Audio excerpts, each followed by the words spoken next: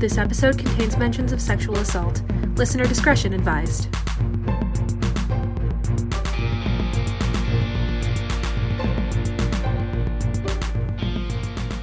Hello, everyone, and welcome to I Hate Musicals, the podcast. Woo!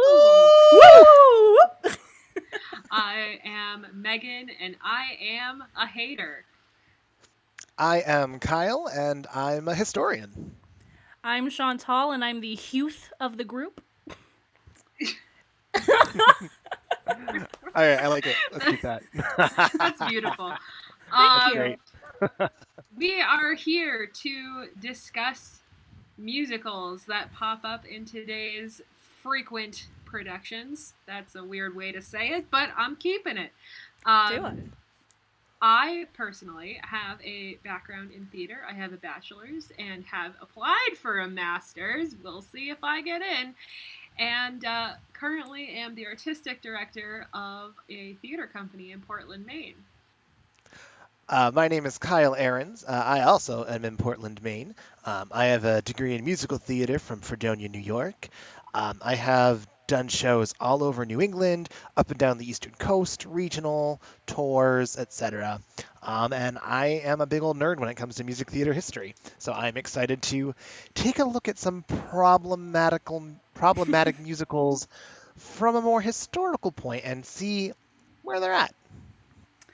I'm Chantal King. I am a little wee baby. I'm 21. I'm originally from Colorado, but I moved to Maine 2 years ago, and I've been doing a lot of theater here. I did a lot of theater back in Denver. I mostly studied in musical theater and acting in general, and I'm starting to break my way into voice acting, so that's kind of cool. But yeah. And as was previously mentioned, we are here to rip some musicals apart. Yes. So without much further ado, there's a Shakespeare joke for you. We are going to kick it off with Grease is the time, is the place, is the motion.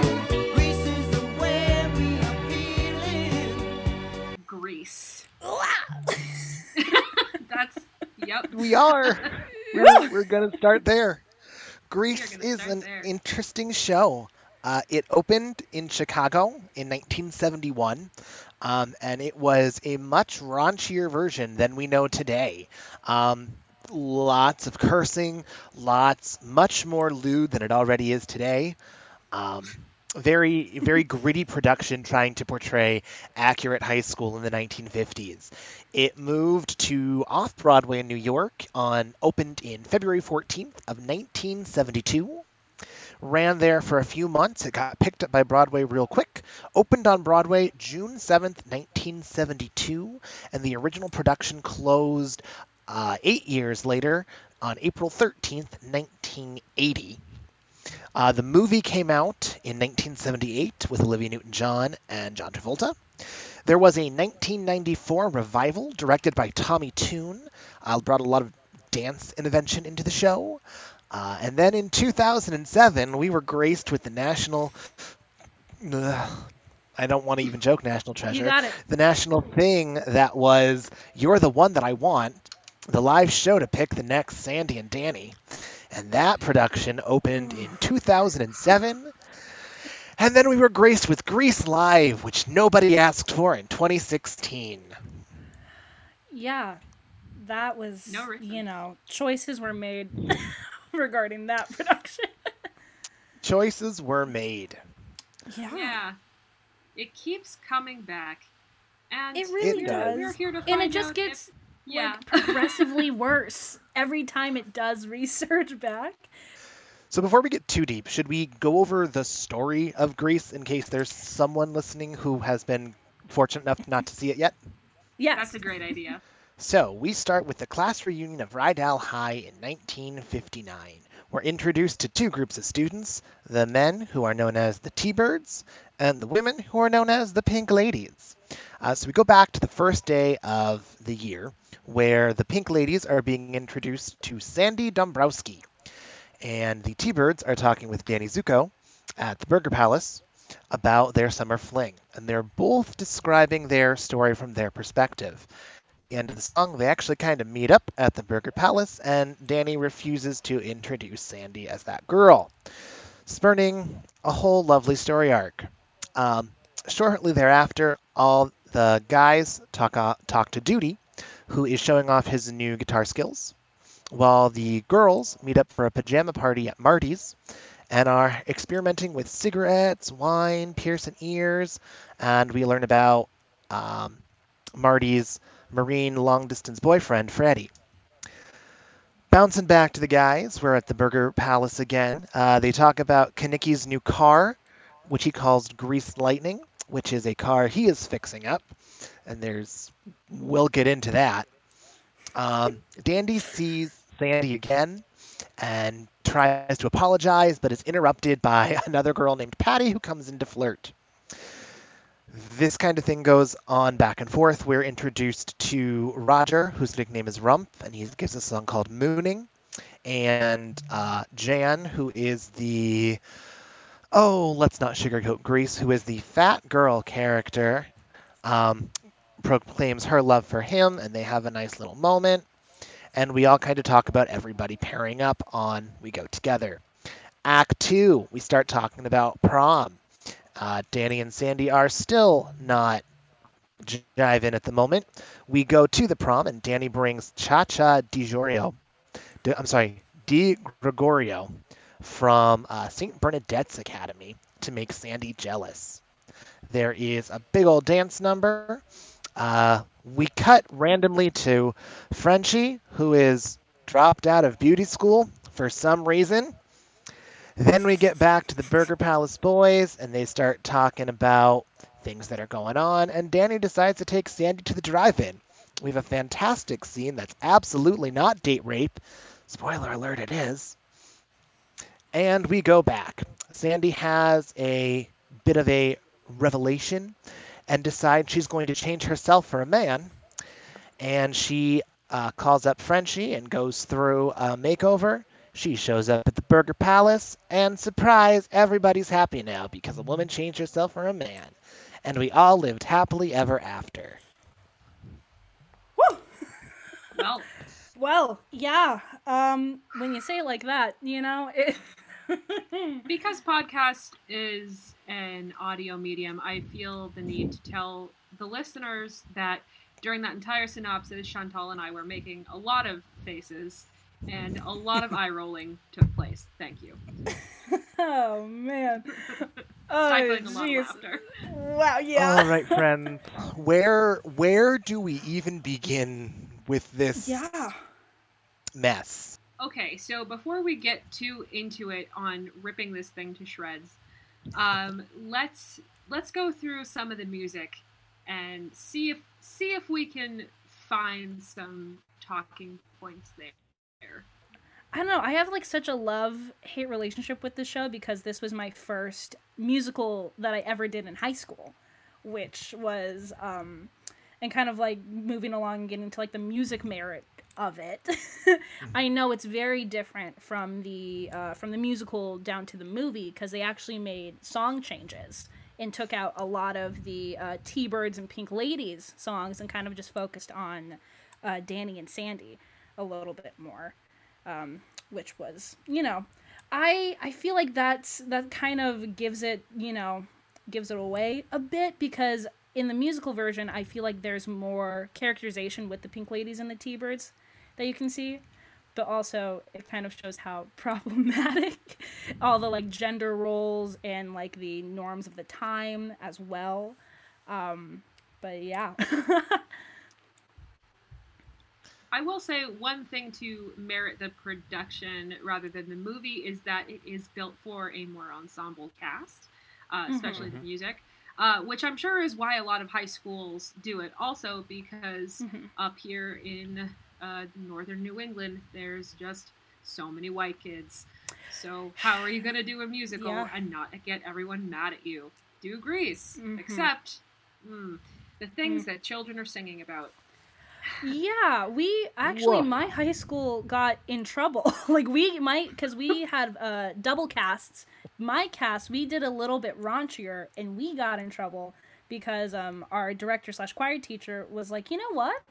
I don't like this book, so we're just going to incorporate some of the movie into it, and we're just going to see how it goes. And we're like, oh, okay, yeah, totally. But my little freshman heart was like, this is the best. But looking at it now, I'm like, absolutely not.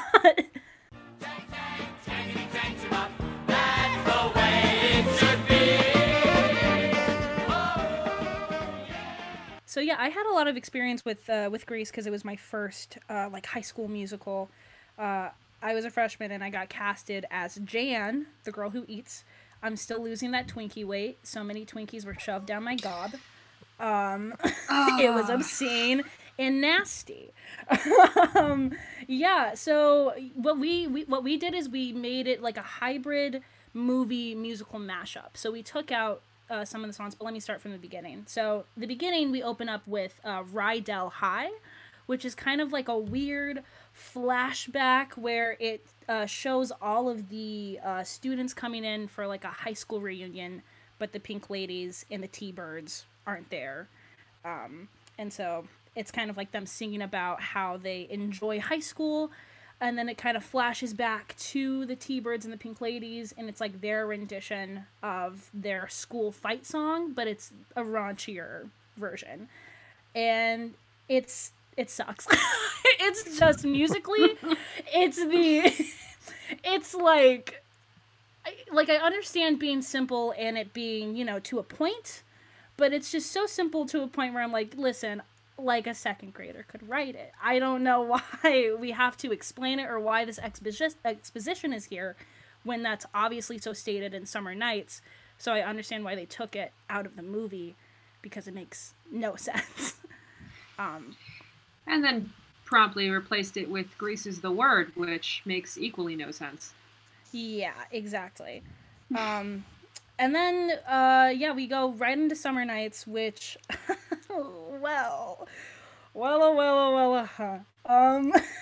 yeah. It kind of reminds me of, like, my biggest issue with it is it normalizes the whole locker room talk, you know, of, like, how boys are, you know, objectifying and overly sexualizing women when the women are just like, oh my god, was he cute? Was he super nice? But it's like the men are just kind of, you know, being very overtly sexual with it. And there's a line that Kenickie says. Tell me more, wasn't love at first sight. Tell me more. Did she put up a fight? Did she put up a fight? I don't think that's okay. No. know? So No. yeah, Kenickie's whole character is just really aggressive and very hoorah, I'm a male, I only, you know, have sex with women and that's all I'm good at. And it's like, well, that's not a character trait. Speaking of Kenickie, let's talk about his car and the music that surrounds it, which has given this delightful piece of theater its name. What? Why? I mean, I understand that the whole greaser lifestyle was a thing. It was a type of whatever. I mean, kids go through phases in every decade, but why? Why do we have to have a song surrounding this car when it is? And why is this musical called Grease if the only song about Grease is about the friggin' car? Interesting point to that question. It is called Grease because of the time period. Grease was everywhere for these characters. Obviously we've got Grease. We've got Grease with Grease Lightning in the car. A lot of guys at the time worked on their cars. Look at their hairstyles at the time. Grease was all over their hair. These characters are all lower middle class, and they are supposed to be from Polish and Italian families, who at the time, a lot of folks were either working in kitchens with grease or working with cars in Greece. So Grease was everywhere in these characters' lives. So that's where it gets its name from, not just the car. It comes from the world that these 10 characters, these 10 students were from. Thank you, Kyle, with a historical Yeah, anecdote. that was good. Historian point one. Read, children. That's okay. Well, putting it in that perspective, as the hater of the group, I do want to come at this with some pro points. Pro showing the lower middle class or at least like not the rich upper whatever is it's a good place to go because they're not getting a lot of attention otherwise. However, it's very white. That goes with the con list. I think it does make it a little less what is the point? So I appreciate that historical note. I do still feel strongly that song is just so... You're coasting through the hip lap trials. You are supreme, the chicks are cream for Grizz Lightning. Thank you to our producer robot, Holly. Yes, thank you, Holly. And to kind of go off that lyrical standpoint, that's my biggest issue with the song is the lyrics. Because, like, these guys are just fixing up this car just to have sex in it. That is it. Like, if you go with, like, what they are saying, oh my gosh, it's, I know that I'll be riding in this real pussy wagon, grease lightning. I mean, I'll be getting Question lots of for tit. you. Yes. Did those lyrics get updated at all for your high school version? They did. They made no sense. It's kind of like, sorry to put in another musical that we'll be probably talking about later. It's kind of like Candy Store with Heathers and how they made a high school version of that. And you're like, that's okay. Well, we didn't need that. It's kind of like that. We only changed Pussy Wagon and Tit, but then we kept the rest of the song. Okay, so all of the references, essentially, in the entire piece to date rape are still there. Yep. Great. Yeah. Yep. I know there is a high school version of this show. I'm sure it's still horrible. It is not great.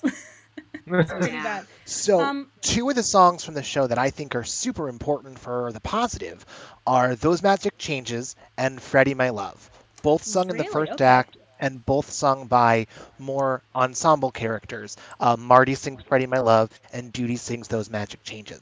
I like them a lot because they do an excellent job of capturing what music in the 50s was. They are fantastic doo-wop pieces with good composition, as well as lyrically representing what was happening at the time. And I have very strong opinions about the fact that Summer Nights and other songs in the show get more attention than those two. I agree with that, actually. I do like Those Magic Changes. I will add one in there. I don't know if this is going to vibe with you guys, but I do love We Go Together. I don't know. You just play at like a musical theater party and everybody starts foaming at the mouth for some reason. And the energy in the room is just like theater kids did like a bag of cocaine plus Adderall. It is just crazy. Like the energy is palpable. And I don't know why, if I love that chaoticness so much, but it's just like, yeah, this is like main musical theater staple. I will confess, I have rocked out to that song at a karaoke party. It's kind of the equivalent of putting on a Disney karaoke playlist. It's just, everyone knows every lyric, you go for it. I feel like at least in every college theater department there are those staples, and that, truthfully, is one of them. Yeah. We could go on about this for a very long time. Forever. But let's move into the meat of the show. So this is where we get to tear it a little bit. Here's a character we haven't brought up who feels very close to my heart because she's angry, and I love playing the angry character. This is the only role I would accept in this show, and that is Rizzo. Let's talk about Rizzo. She presents as the most quote-unquote strong character in the entire show because she's mean. There's red flag number one. And then when she thinks that she might she's also apparently a terrible person because she drinks and she smokes and she has sex, like every single teenager ever on the planet. And then when she finds out she might be pregnant, she gets completely snubbed by Kaneki, whom I think we all agree we hate. And when she does get her moment of vulnerability, she's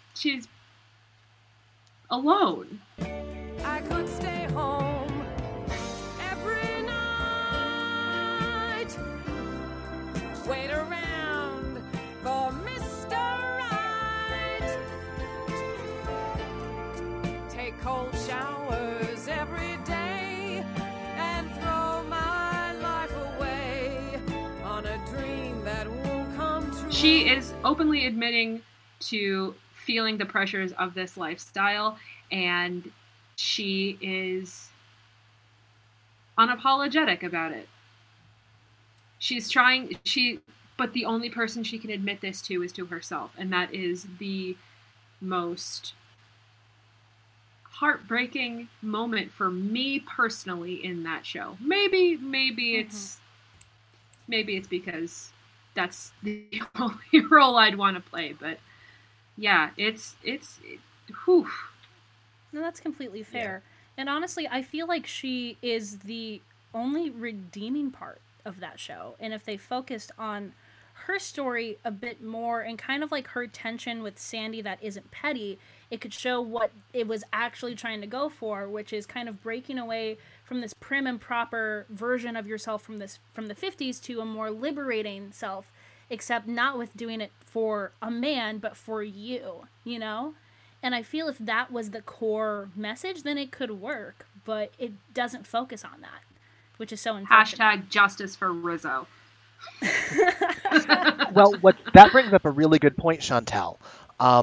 What the show originally was written as, at the time when it was being written, the late 60s, early 70s, there was this movie trope where the woman comes in and she changes the alpha man to be better. And the alpha man becomes emotional and has a human feeling. And now he's acceptable and can be loved and can have a romantic relationship. So when they were writing the show, they took that tired trope and said, let's be brave and daring since we're white men, and switch it up. So now we're going to change the woman for the man, and that's going to be our daring and artistic take on this, which 40, 50 years ago may have been interesting, but now we look back and go, ew, that's just awful. Yeah. No, thank you. And something I really dislike, since we're talking about the meat, and this kind of touches on the music. In the original production, Sandy did not have a solo song until Sandra Dee Reprise, when she does the Sandy, you must start anew, and decides to change, which from a theater theory point is very interesting, because the only people that got to have big song moments were the people that had already been indoctrinated. So that was an interesting point to show and display in the context of the show how she is changing.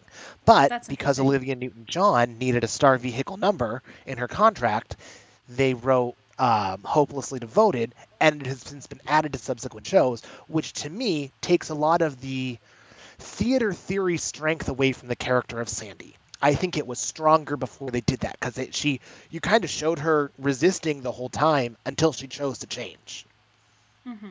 Right, but it's adding that song still centers it around the fact that she needs to change for Danny, and that's where the ick factor explodes for me. Hopelessly Devoted, sure, it's fun to belt in the shower, but it feels like that's the entire message of the show is that one song, Hopelessly Devoted. No matter what, we're devoted to this culture, we're devoted to these tropes, we're devoted to letting the men do whatever they want. And that's not cool. Yeah. I wish there was a more eloquent way I could say it, but No, my it's fair. God. I'm feeling the feelings, y'all. And I also, you mentioned Jan was the subsequent, like, fat kid trope. As someone who played Jan, yes, it is very true. The whole song Mooning is kind of like this weird way of Roger being like, it's okay that you eat a lot, and I'm into it. And I feel like Roger's like the only like redeeming dude of the T-Birds, because it feels like he's forced into it, and in the musical script it shows that very much so. So I thought that was incredibly interesting, but they took, the T-Birds and the Pink Lady stuff like out of the movie, which is more popular, So I thought that was weird that they kind of like cut that also a little like redeeming quality out as well. There is that brief little scene when they're in the diner. You sure are a cheap date. Well, I didn't mean it the way it came out. I understand. I always thought you were a very understanding person. I am. And I also think that there's more to you than just fat. Thanks. You're welcome. You got a date for the dance-off? No. Want to go? Yeah. But he's still portrayed to be the quote-unquote weakest member of the T-Birds. And absolutely. that in and of itself shows that, like, this machismo, calling your car a woman personality is... Calling your car men have to name their cars in the 50s. Or had to, rather. Some still do. There's still that underlying message that, like, these two weaker members of each group. So there's Jan's weak because she is, allegedly fat, and he's weak because he is sweet. Yeah. Like, that message still rings pretty clear. It's like, great, oh yay, they found each other, but they only found each other because they're the weakest members of the group. That's true. Also, one more thing that makes me so angry is the drive-in scene. Because, let's get into it. The drive-in scene is what really cemented for me of, like, this should not be performed ever again. Is because Danny literally almost rapes Sandy. I'm going to be real with you. He does. And Sandy's like, I'm not into that. I'm leaving you. And then Danny gets this, like, piss baby poor song, like, oh, woe is me, she didn't want to, like, sleep or kiss me, meh. And it's like, what are you trying to teach to people about that? Like, that's not okay. At all. Like, that's what really makes me mad. If we're being frank, date rape is everywhere in this show. Yes. It's you have to make yourself desirable so that a man will want to have sex with you if you're a woman, and only if you're a woman, and you just have to let him. And you're totally right, Megan, because right after the prom, Marty, when Rizzo is telling her that she may be pregnant, tells Rizzo that Vince Fontaine, the adult DJ at the prom, spiked a drink. Yeah, like, forgot about that part. My gosh. Oh boy. Oh yeah, Vince Fontaine is trash. How did we do this in high school? That is the question. How did we do this in high school? Who let us get away with this? That is definitely the question. Oh my god. And this is still done today. It is still done today, which is like, really? Really? Well, let's say, we should probably say 2019, since no musicals have been done in 2020. Jeez. So, I feel like if we were to rename this show, it would be Grease, the date rape musical. I said it and I meant it. Yeah, I second it. I third it. So I feel like this is a great segue into our final section of this podcast, which is, should this musical still be done? I have in my brain a real weird way to do it that might make it interesting and okay. Okay. Cast it with people that are in their 40s or 50s or older, as if they are reminiscing, and present it in a way of, oh, that was not okay. Thank goodness I got older and grew out of this. That is the only way that I can see it being done and not being the dumpster fire it is. So they're giving themselves an okay boomer? I mean, pretty Grace much. the Revival. Okay, boomer. Oh my god. Shit, okay. That would have to be... Oh boy, that would have to be really, really Meryl specifically Streep done. as Sandy Dombrowski. Oh, man. Okay, Oh no, okay, I wait, can't wait. handle it. I can't handle it. Pierce Featuring Brosnan Danny as Danny DeVito. Zuko. Yeah. Wait, what were you going to say? Danny DeVito? Featuring Danny DeVito as Kaneki. Can I offer you a nice egg in this trying Oh time? my god. Oh my god. The important question. If Danny who gets DeVito to came be back as a Rico? regretful Kaneki, I would watch it. I will say that. Oh my god. I'm going to have to agree with you, Kyle, in that no teenagers should be doing this, especially not modern teenagers, because it's just not... Yeah, as a teenager who did this, no teenager should be doing this show. We have it from the youth.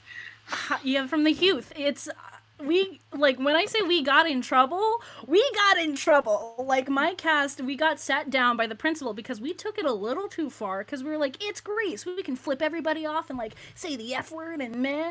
No. You cannot. You cannot do that.